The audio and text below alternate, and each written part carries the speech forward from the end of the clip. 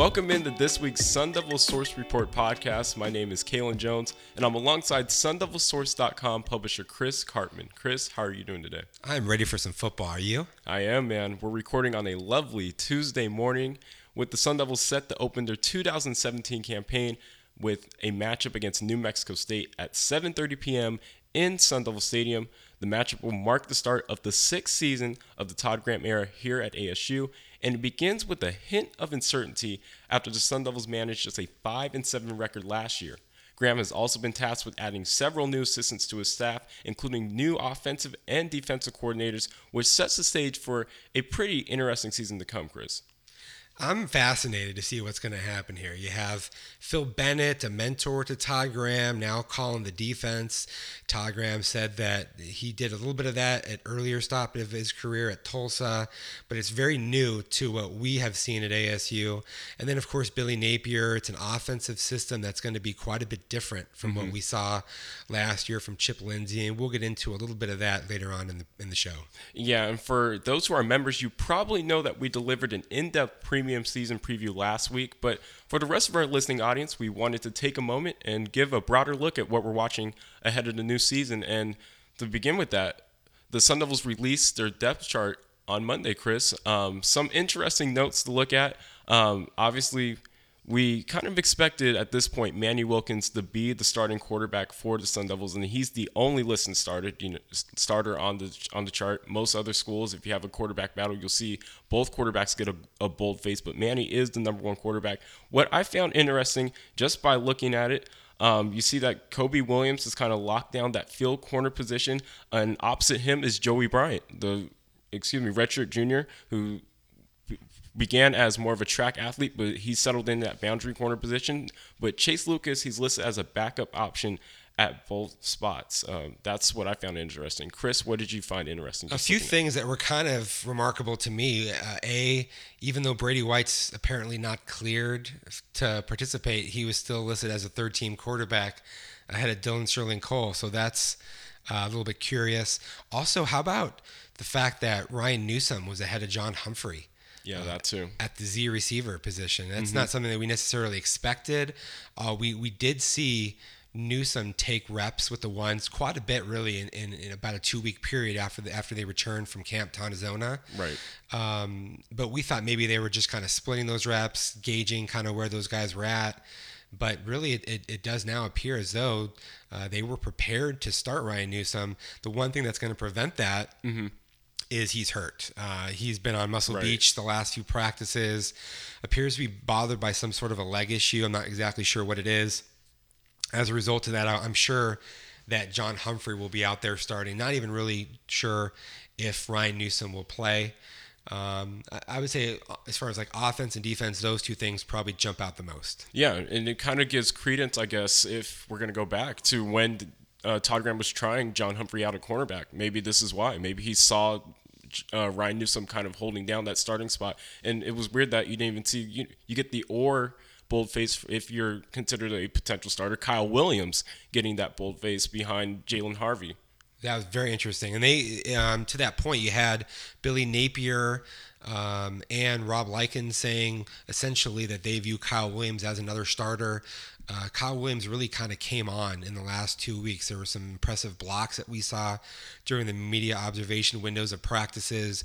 We know he's a very dynamic athlete. Yet last year he bounced between defense and offense as a true freshman and got out there a little bit. But I feel like he's got a chance to really blossom and come into his own. He's one of the, not just better athletes probably that they have at the skill positions on offense, but also extremely bright, intelligent, articulate, sort of a young man.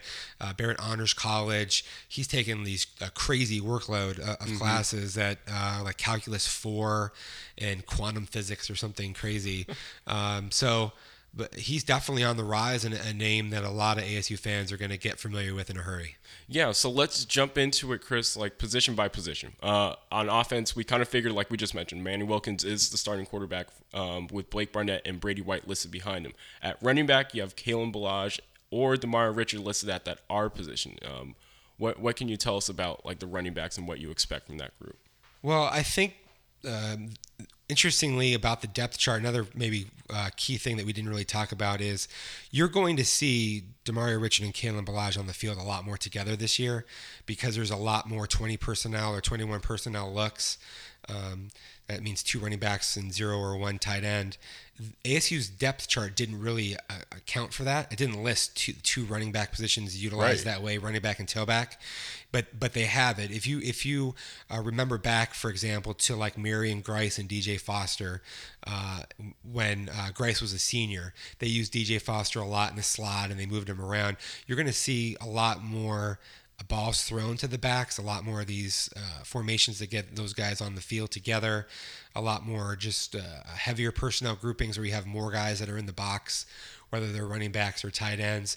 Quarterback situation really, to me, has been obvious that this was going to be the depth chart since Camp Tonizona. There's really no reason from, let's say, the first week of August until now to think that Blake Barnett had really pushed up to where he was equal or past Wilkins, despite sort of this sentiment out there that exists among people who haven't seen practice, or maybe even people who have seen practice and just sort of are predisposed to believing that the nature of a 5-star quarterback is that he's going to come in and just pass Manny Wilkins. But that has not materialized for a number of reasons.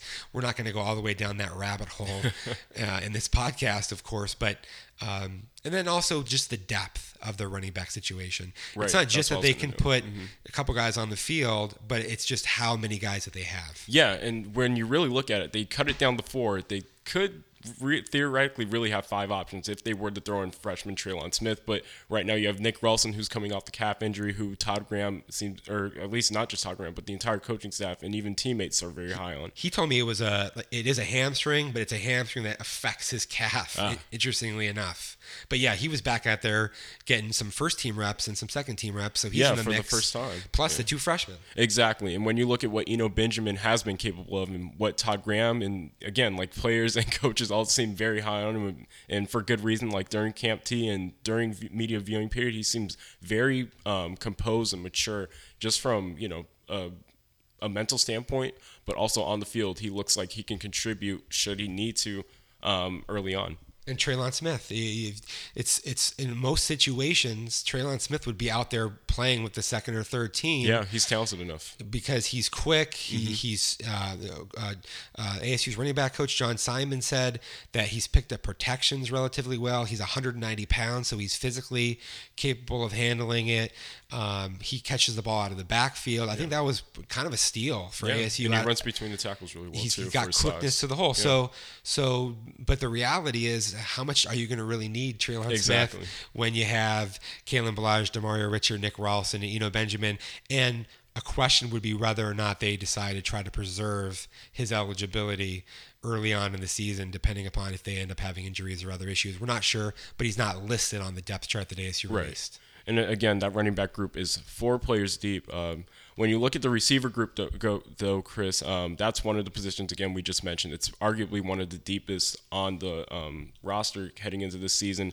Looking at the X position, big N'Keal Harry coming off his phenomenal freshman year, 6'4", 216, in contention for being an All-American prospect. I mean, at this point, behind him, you've got Ryan Jenkins and Terrell Chapman listed at that X position. I found that pretty interesting, considering Jenkins has been on Muscle Beach so often throughout both offseason and preseason. Almost camp. The entire camp. Yeah. And then he's somehow listed ahead of Terrell Chapman. That's interesting. Yeah, it speaks to how highly I think the coaches thought of him before that. I mean, I remember back at spring, they were saying that he was contention for, being that rotational player, sort of like how I guess it wouldn't be on the same level of Kyle Williams since he's considered a starter, but I think they can count on Ryan Jenkins. They consider him someone that they can throw into and replace and have can contribute in a decent way. Yeah, well, I think he would be one of those guys that they view as a dependable, right? I didn't want to say it without Graham,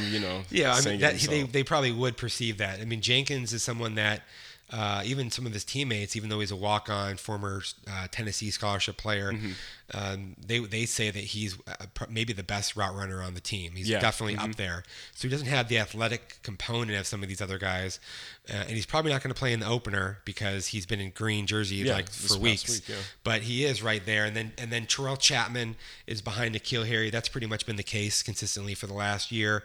The other thing that's possible, even though he's not listed at the X, is Frank Darby has the ability to roll over into the boundary. They like him as a vertical threat, Todd Graham has said, and a lot of those shots are going to come at that position, maybe when N'Keal Harry subs out. But one thing I wanted to say about Harry, as long as we're on the subject, we were asked on the premium podcast, you may remember, Kalen, about what was the potential for N'Keal Harry on the ASU record books in his career in receptions. And I said, he'll probably be somewhere up there in the top 5 or 10, but that's because I hadn't really studied how many catches that they had.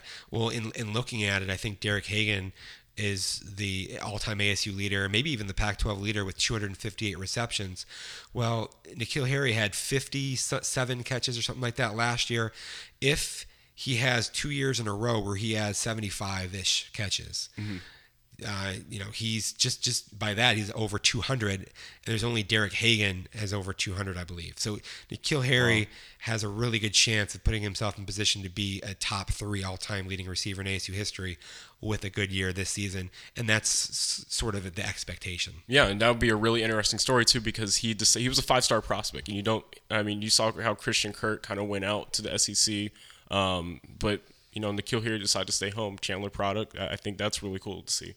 Yeah. So what else do we have? We have the Z position. That's where you have Newsome, Humphrey, Darby. We talked about Humphrey and Newsome. Their sort of situation. I personally think Humphrey may end up the second leading receiver on the team. Of course, that may depend on rep distribution and all of that. Exactly. Darby's talented. We talked a little bit about Kyle Williams earlier at their slot position, which they call the H when they're not in 2 tight end formations. And Jalen Harvey, of course, is there. He's the one junior. That's the other thing about this group. Yeah. Very young for how deep that they are. Yeah, very talented, very young group. And you mentioned as one of those players who's considered a dependable on that roster, I think Jalen Harvey is certainly one, because the way that they use him across the different formation, what they talk about in terms of his blocking, his receiving ability, and just his grittiness overall. As a player last year, I remember that he would step up in the situations, especially like on 3rd down and like 1 or 2. He'd be able to be he's pretty technical on like slant routes, I think. And you probably have a better I agree. Assessment than I do. But I think like he's really dependable in the sense that he shows up when he needs to be. Better athlete than probably he gets credit for, all things considered. So they're probably going to go about 5 deep at wide receiver. You have Harry, Harvey, Williams, Newsome, and Humphrey as 5 guys. And then after that, there's a chance for a 6th player to emerge, whether that's Jenkins, Chapman, Frank Darby, maybe even a walk-on Jacob Brimhall, who has converted from running back to wide receiver and looked pretty good in that, sort of an undersized slot type of a role that you've seen the Patriots offensive weapon and other teams sort of use over the years. And then you have the tight ends. It's very clear cut at the top of the food chain who their top players are at that position group. Yeah, looking at it at that H position more when they go into 12 personnel, which again, 1 running back, 2 tight end, you'll have J.J. Wilson out there as number 1. Opposite him would be Tommy Hudson at more of a Y position. Behind them on the roster listed, though, 2 walk-ons are Alexander Otero, and senior Frank Ogas. Right. So that tells you that ASU likes the ability for those guys in sub-package situations. Yes. Those walk-ons, they're players that we've seen out there very consistently in short yardage and goal line situations, and even ahead of some of the other scholarship players that they have at the position group, like, for instance, Jared Buback out of Nebraska. Of course, Christian Hill had the academic issue and he hasn't been with the team at all. It appears as though he's not going to be with the team moving forward, at least not at the outset of the season. Right. And then there's some other players that they have, that like Mark Walton. CJ Frenchlove is interesting because he's been kind of banged up, not on the depth chart here, either the Y or the H position, but we saw him as a somewhat effective blocker in the box at times at Camp Tonazona. So he's another guy who could flash in there. And then transitioning over to ASU's offensive line, it looks as though right now they feel as though they have 6 starter-capable players, according to Rob Sale. Kalen, why don't you just kind of walk us through what that group looks like going into the season? Well, for now, it seems like it's settled down as the same starting five that we've seen over the past 2 weeks with their base, first-team unit. You have at left tackle, you have Cole Cabral. Left guard, Sam Jones. Center, A.J. McCollum. Right guard, Steve Miller. And right tackle, Quinn Bailey. Now, Zach Robertson has seen time at right tackle when they've tried to flip over Cole Cabral in the center, see what they have there, and then switching over Steve Miller over in the left tackle. It's been interesting configurations up until this point, but it's, reassuring, I guess, more or less to see that they've settled in on this group. What I also found interesting, just looking at it, that you see Tyler McClure listed as the backup center, and then Cade Cody listed as a third-team option at left guard instead of being a backup center option. I think that's probably the most, not necessarily worrisome position, but the position that ASU is probably keeping its closest eye on heading into the new. I wouldn't be surprised at all if during the game against New Mexico State, like at some point they do try out, if they get ahead enough, or if they feel like it's, it warranted, like, they may try out Cabral at center. I wouldn't be surprised if they try like any different configuration to see like in the game, in game, like what their best 5 unit is. Sure. I mean, you have the only senior is McCollum. He's probably your most athletically limited player among your starters, which is somewhat of the concern. Of course, Robertson's most likely position is right tackle. So in the event that any player gets injured along their front, they're going to move Robertson into the lineup, probably at right tackle, and then they'll reconfigure accordingly, kicking Quinn Bailey inside or doing whatever else that they need to do. They're going to have when you look at an offensive line depth chart, it's not just a natural linear progression. If somebody gets knocked out of the lineup, the person behind them on a depth chart often isn't the person that's going to be the first person into the game, but that's just the person who works at that position with the second team on a practice setting. Now, Rob Sale told us that their 7th and 8th players on the depth chart are Mason Walter, and then also at guard, they have Alex Lasoya. So depending on if they need a guard or a tackle, perhaps if they have to go to a 7th and 8th guy, those are the players that we'll probably see coming into the game, right? And flipping over to the ASU defense now, a lot more solidified in the front 7 than on the back end, where there's still a lot of tinkering that's taken place even up until the last few practices. What jumps out most to you about what we see from this ASU defensive unit? Well, looking at it, you mentioned it. They've kind of settled in with JoJo Wicker as more of that 3-tech defensive tackle position. I'm not surprised there. But looking at it, just seeing AJ Latu's name listed as that 3rd-string Devil backer, even though the other day one of the coaches said that, I believe it was Phil Bennett, said that AJ was more of a second-team Devil backer option. He's also listed as the starting edge, and then JoJo Wicker, who we've seen spend time at edge or that defensive end position with the second team, he's listed as a third string option behind Doug Suttle. I think that the configuration of, having potentially Abe Thompson and Doug Suttle out on the field, along with Shannon Foreman inside ahead of George Lee at defensive tackle and Rennell Wren, I think it's a really interesting look as far as what their second team unit could be. So I think between Abe Thompson, who's a walk-on out of Arizona Western, and AJ Latu, they haven't listed as an or. My sort of guess is this is like the defensive line. Obviously, if AJ Latu's playing with the first team in practices at the end spot, they're probably not going to rep him with the second team at Devil. But I think in the event that they need to, they would probably use Latu over there. The other possibility is when you go to a bigger front against certain teams, right, then you may want to use AJ Latu as a heavier Devil, playing more like a defensive end, right, and use Karan Crump in a different sort of a way, perhaps. JoJo Wicker, of course, played the last 2 years as ASU's starting defensive end. The moving him inside to the position that Todd Graham initially recruited him to play. He's added 15 pounds, told us he's now up to about 280, was 265 or so pounds last year. He's got a chance to probably make more of the hero type plays as a three technique, because that's where Will Sutton played and had so much success in the ASU scheme. They're using Tayshawn Smallwood more of a nose this year than they have in the past. He's always been a three tech, but one thing we're seeing from this unit is they're shifting a lot up front. They're moving guys around to different sort of techniques.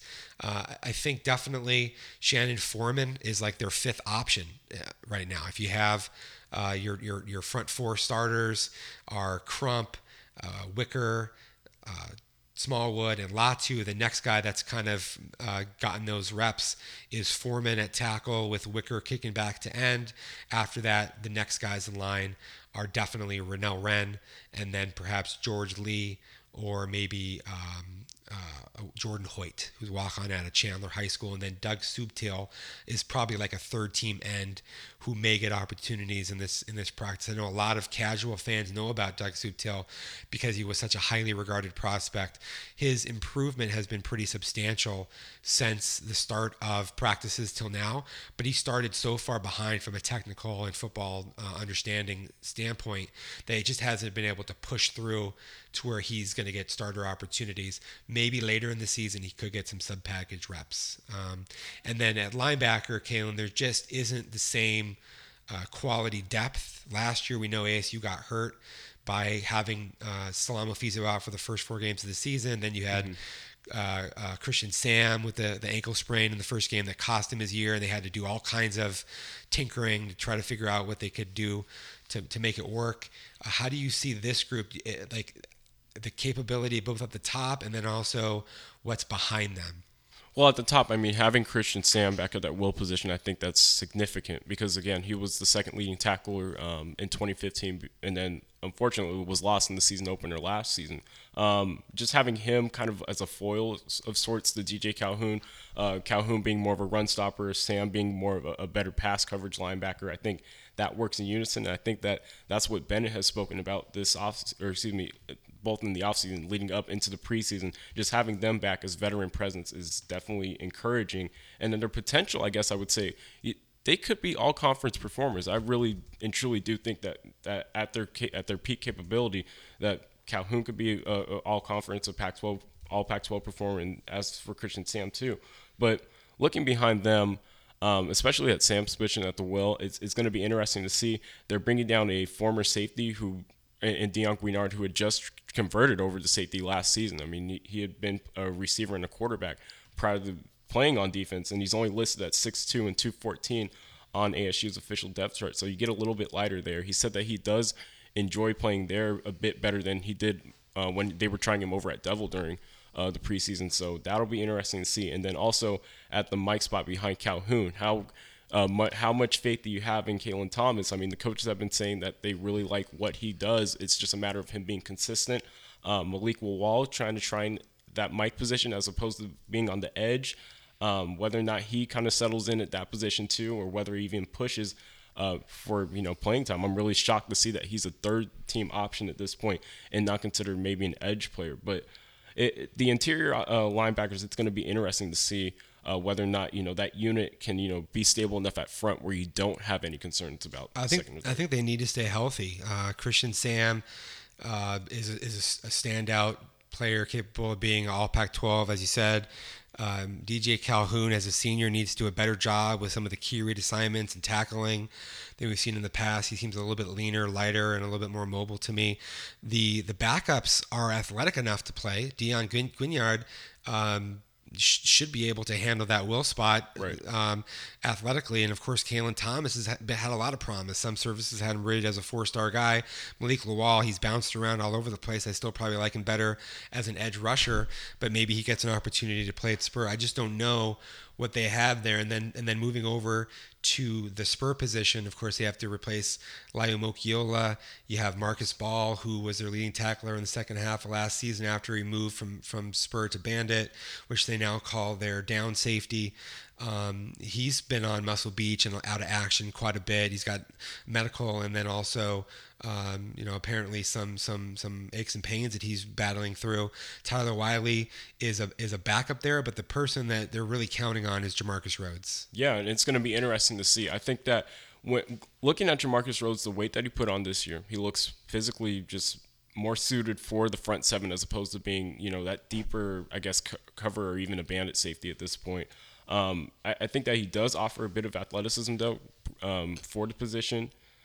He's been making a lot of plays during recent practices during the media viewing sessions. Especially in the backfield I was about around to say, the line of he's scrimmage. been really doing well against the run, like making a lot of stops behind the line of scrimmage.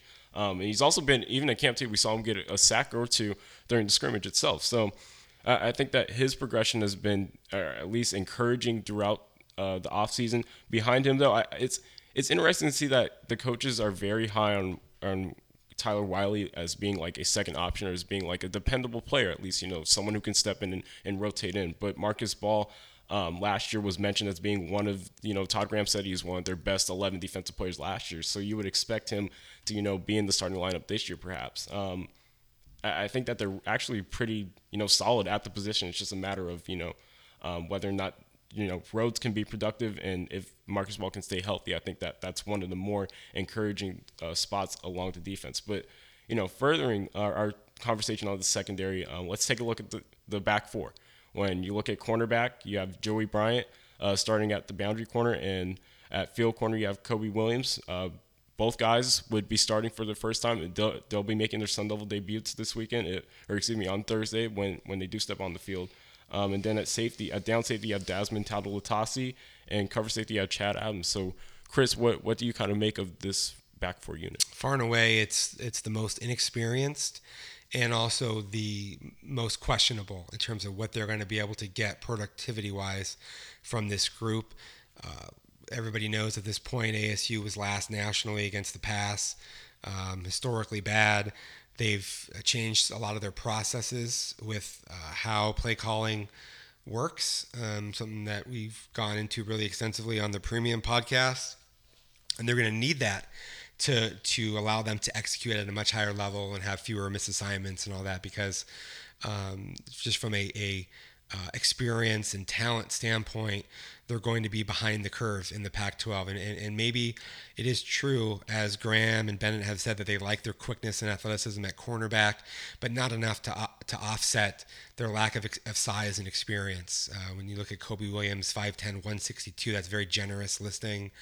Chad Adams is an undersized player as that cover safety or field safety, 5'9", 191. The deflections and the interceptions are probably not going to be very high this year. So what has to happen is got to get a pressure on the opposing quarterbacks, and then you have to basically be in position to make tackles and then make those tackles and not let defenses get behind you or run through you, or offenses get behind you or run through you. Yeah, and I think definitely physically this team, maybe they're more athletic, but physically, as far as being able to contest passes and, contend with bigger Pac-12 receivers, it's going to be extremely difficult. You touched on the experience, and it is really interesting to see that, you don't have Maurice Chandler, who's listed. I mean, he's the only other senior that would have been in contention for a starting position outside of Chad Adams.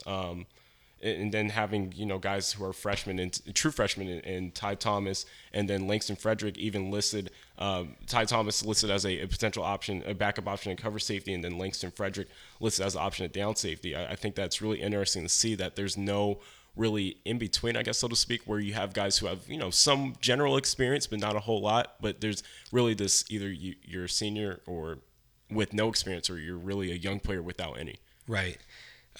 You look at like a cornerback, it seems as though even though Chase Lucas may not play in the opener, Todd Graham made a veiled suggestion that there may be some accountability issues with some of their players. Chase Lucas was very consistently at second team a cornerback behind Joey Bryant, and then in the last week he hasn't been with the two deep. But I really do believe that their top three corners, as they perceive it to be, are Kobe Williams by far at that field corner side. He's been the starter since day one of camp all the way till now, and then Joey Bryant on the boundary with Chase Lucas kind of the backup. They also have Darian Cornet, the junior college transfer. Maurice Chandler is another option that they have. Safety, I think, is much less solidified in terms of who their top options would be behind Chad Adams and Daz Tautalatasi, depending on Marcus Ball's situation. But at field safety, I really don't even have a strong idea of who they would go to. They could play Ty Thomas, as you said, who's practiced with the twos. They could play Langston Frederick. The other wild card, candidate would be DeMonte King, who they listed as a cover safety, but he hasn't even been practicing all camp because he's had. Bennett said they wouldn't even be available for the first two games, correct? Won't play for the first two games minimum, maybe Texas Tech, it seems like. And then another possibility is a guy who's been hurt, who's a true freshman, and that's Evan Fields. It seems like he's been banged up pretty much throughout camp. They thought he would be able to come in and play right away. He told me the other day that he's going to miss the opener, but they're still talking like he might play early on in the season. So secondary, far and away, the biggest concern for ASU defensively. Yeah. Quarterback, probably the biggest concern for ASU offensively. Of course, this team has a huge task on its hands in replacing two of the best specialists in the country last year. The best kicker by far, Zane Gonzalez, maybe the best in NCAA football history. He has multiple career records. They're replacing him with Brandon Ruiz, who's a true freshman. He was, by some accounts, number one kicker in the country. Flipped on Alabama to sign with ASU, the hometown school. Michael Sleep Dalton replacing Matt Hawk as a punter. Big leg, some inconsistencies with the drop. He's on the Ray Guy watch list for best punter in the country without even having ever played a game at ASU, which is that's a good sign for them. And then some of their return options, you have John Humphrey, Ryan Newsome, and Kalen Ballage between punt and kickoffs in terms of what the possibilities are. It looks like Humphrey from the get-go is going to be a key guy that they rely on. They're on special teams. Do you think, from what you've seen, that they're not going to have as big of a drop-off with their special teams units as might typically be the case, given how much that they're losing there?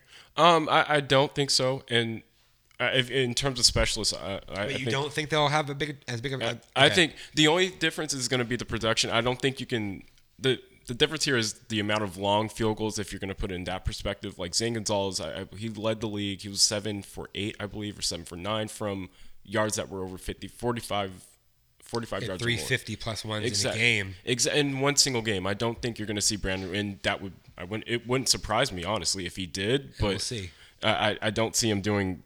I don't see Ruiz going out there and, being counted on to kick 50-yarders consistently the way that Zane Gonzalez was last season. Well, he'd have to be one of the best. He'd be one of the best kickers in the country. Exactly. Yeah, and it took Zane Gonzalez 4 years to build into that. Like, I'm honestly interested to see whether or not, and you could probably tell me, if Todd Graham actually said that Ruiz is going to be the kickoff specialist. I think that's something he's going to have to build. I think he suggested that was likely to be the case after one of the scrimmages. They had I think he was kicking about 5 to 7 yards deep in the end zone, and so they felt like that's probably the direction they're going to go. Yeah, exactly. So if he can build towards it, but I don't think you're going to see the peak, Brandon Ruiz in year one. As for Michael Sleep Dalton, I think that what we saw at Camp T alone, I think suggests that he has the capability of being, on the caliber of Matt Hawk.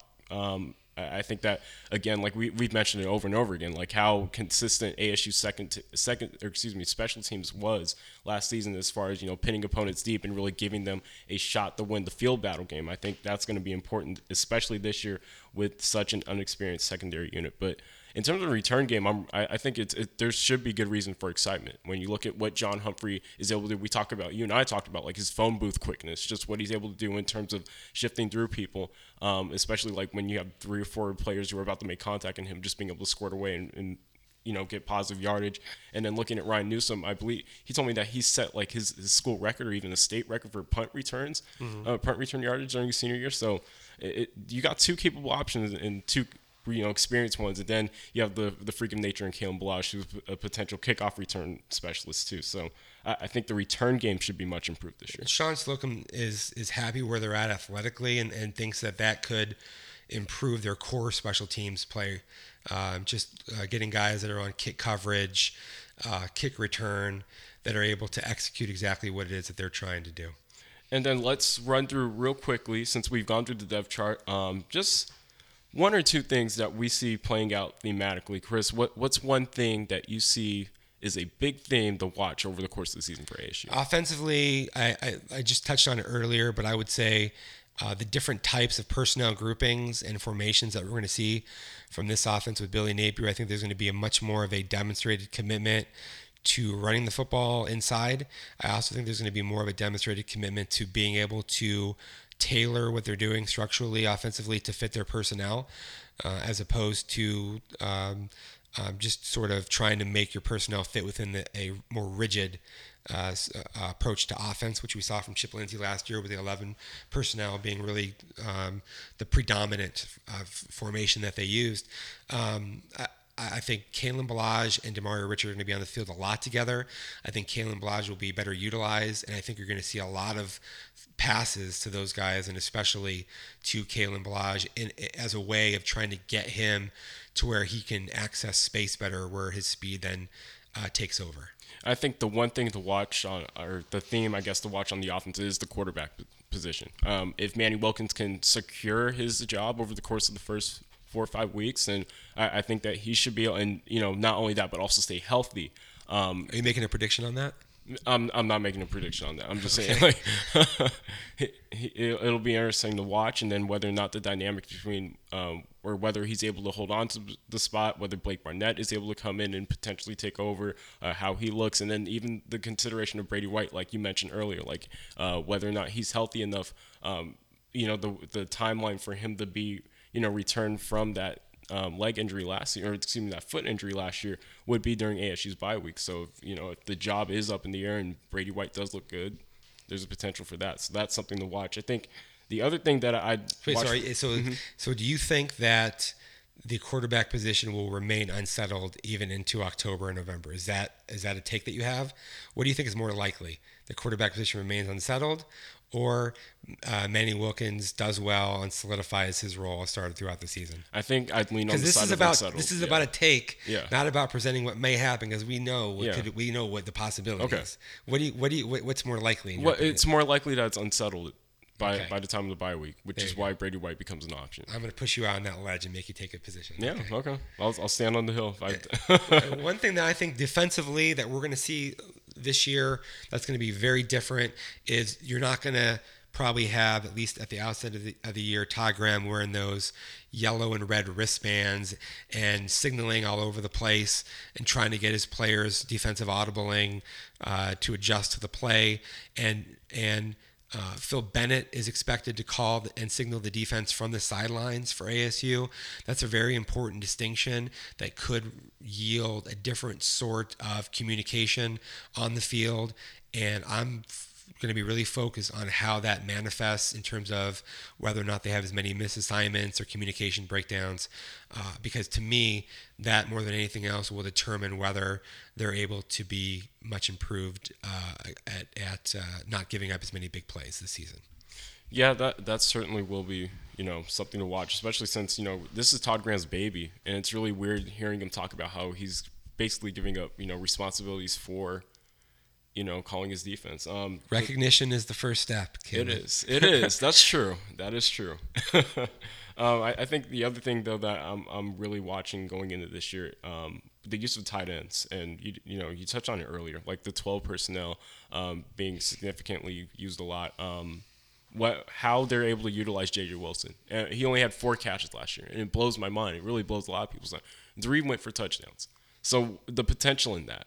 I think that we've seen flashes of it during practices, like how they're able to use them both within the short, the intermediate, and also the big game. I think him as a presence within the seam, I think he really is. He's in position to have a pretty good season. You're forecasting a dramatic improvement. Yes. I'm sorry. Yes. In the amount, J.J. Wilson will have a significant improvement this season. There's my theme to watch. I think that's true. I 100% agree with you. Okay.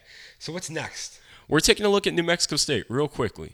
ASU is opening its season against New Mexico State, and it will mark the first time that the two teams have matched up since 1999. And Chris, I wanted to ask you, do you happen to remember that matchup? Because the Sun Devils were ranked 20th in the country. They were upset by New Mexico State 35-7 in Sun Devil Stadium. I can't recall it. I was too young, but I was wondering if you happen to remember what it was like watching that game. Yeah, that was a year. That was the year after I left ASU, and I wasn't living in town anymore, so I wasn't at that game.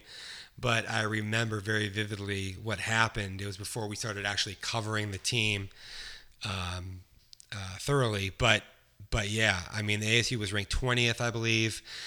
Lost to New Mexico State. New Mexico State at that point in time hadn't had a winning season in a handful of years, and it went through just this little brief period where it started to be a little bit more competitive in that 99 through like the very early 2000s, and then subsequent to that, after maybe 2002, it hasn't had a winning season again. So exactly. that was a very foreboding thing that happened that season. It was like one of the worst losses in ASU football history of the Pac-12 era, and certainly ASU needs to avoid anything that remotely comes close to that in this season opener. And I anticipate that it will, because if not, this is going to be a long year. Well, they're going to have a little bit, it won't come easy, because the Aggies do present a potential, threat, especially looking at their offense at running back Larry Rose III, who's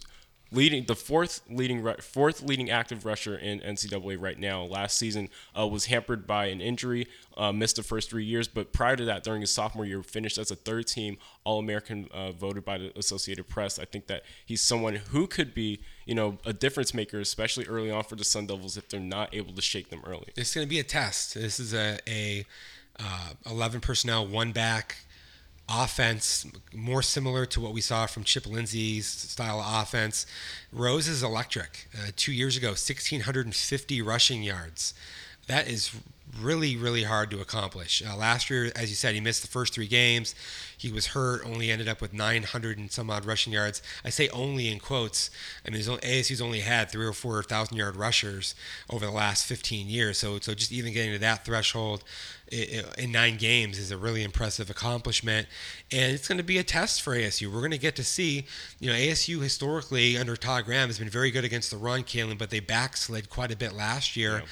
And this will give us some sort of a barometer for where they're at the outset. The goal, in my estimation, is going to be, pin their ears back, try to run blitz, get in there, prevent quarterback from having operational time, prevent the running back from having lanes to operate, and we'll see how they're able to do with that, and then also whether or not it provides opportunities in the passing game in some man coverage situations for the Aggies. Yeah, and we'll have more preview content available on sundevilsource.com later this week ahead of the game. Let's make some predictions on the free one this time. Okay. Well, I'm gonna say, and I may change this just because I haven't finished doing my studying of New Mexico State, but just right now, I'm gonna say the ASU wins 48-23.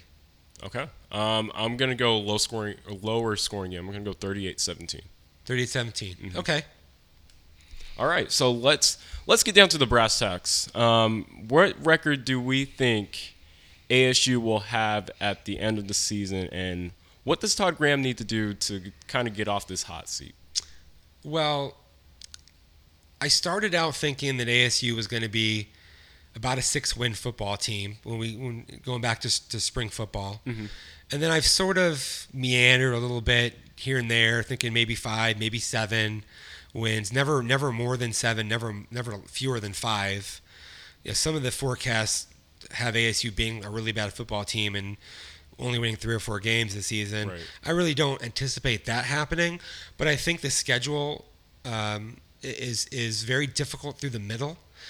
We actually did a breakdown in which, going by Associated Press rankings, ASU has the hardest middle third of the schedule of any team in the country, any FBS Power 5 school in the country. So maybe like 70-ish schools, 60-some schools. I just don't think, given its youth and its quarterback play, it's going to be able to overcome that entirely. But I don't think it's going to be as bad of a team structurally or maybe even fundamentally as we saw last season. But I don't see the record really significantly improving. I'm going to say 6-6. They make a bowl game.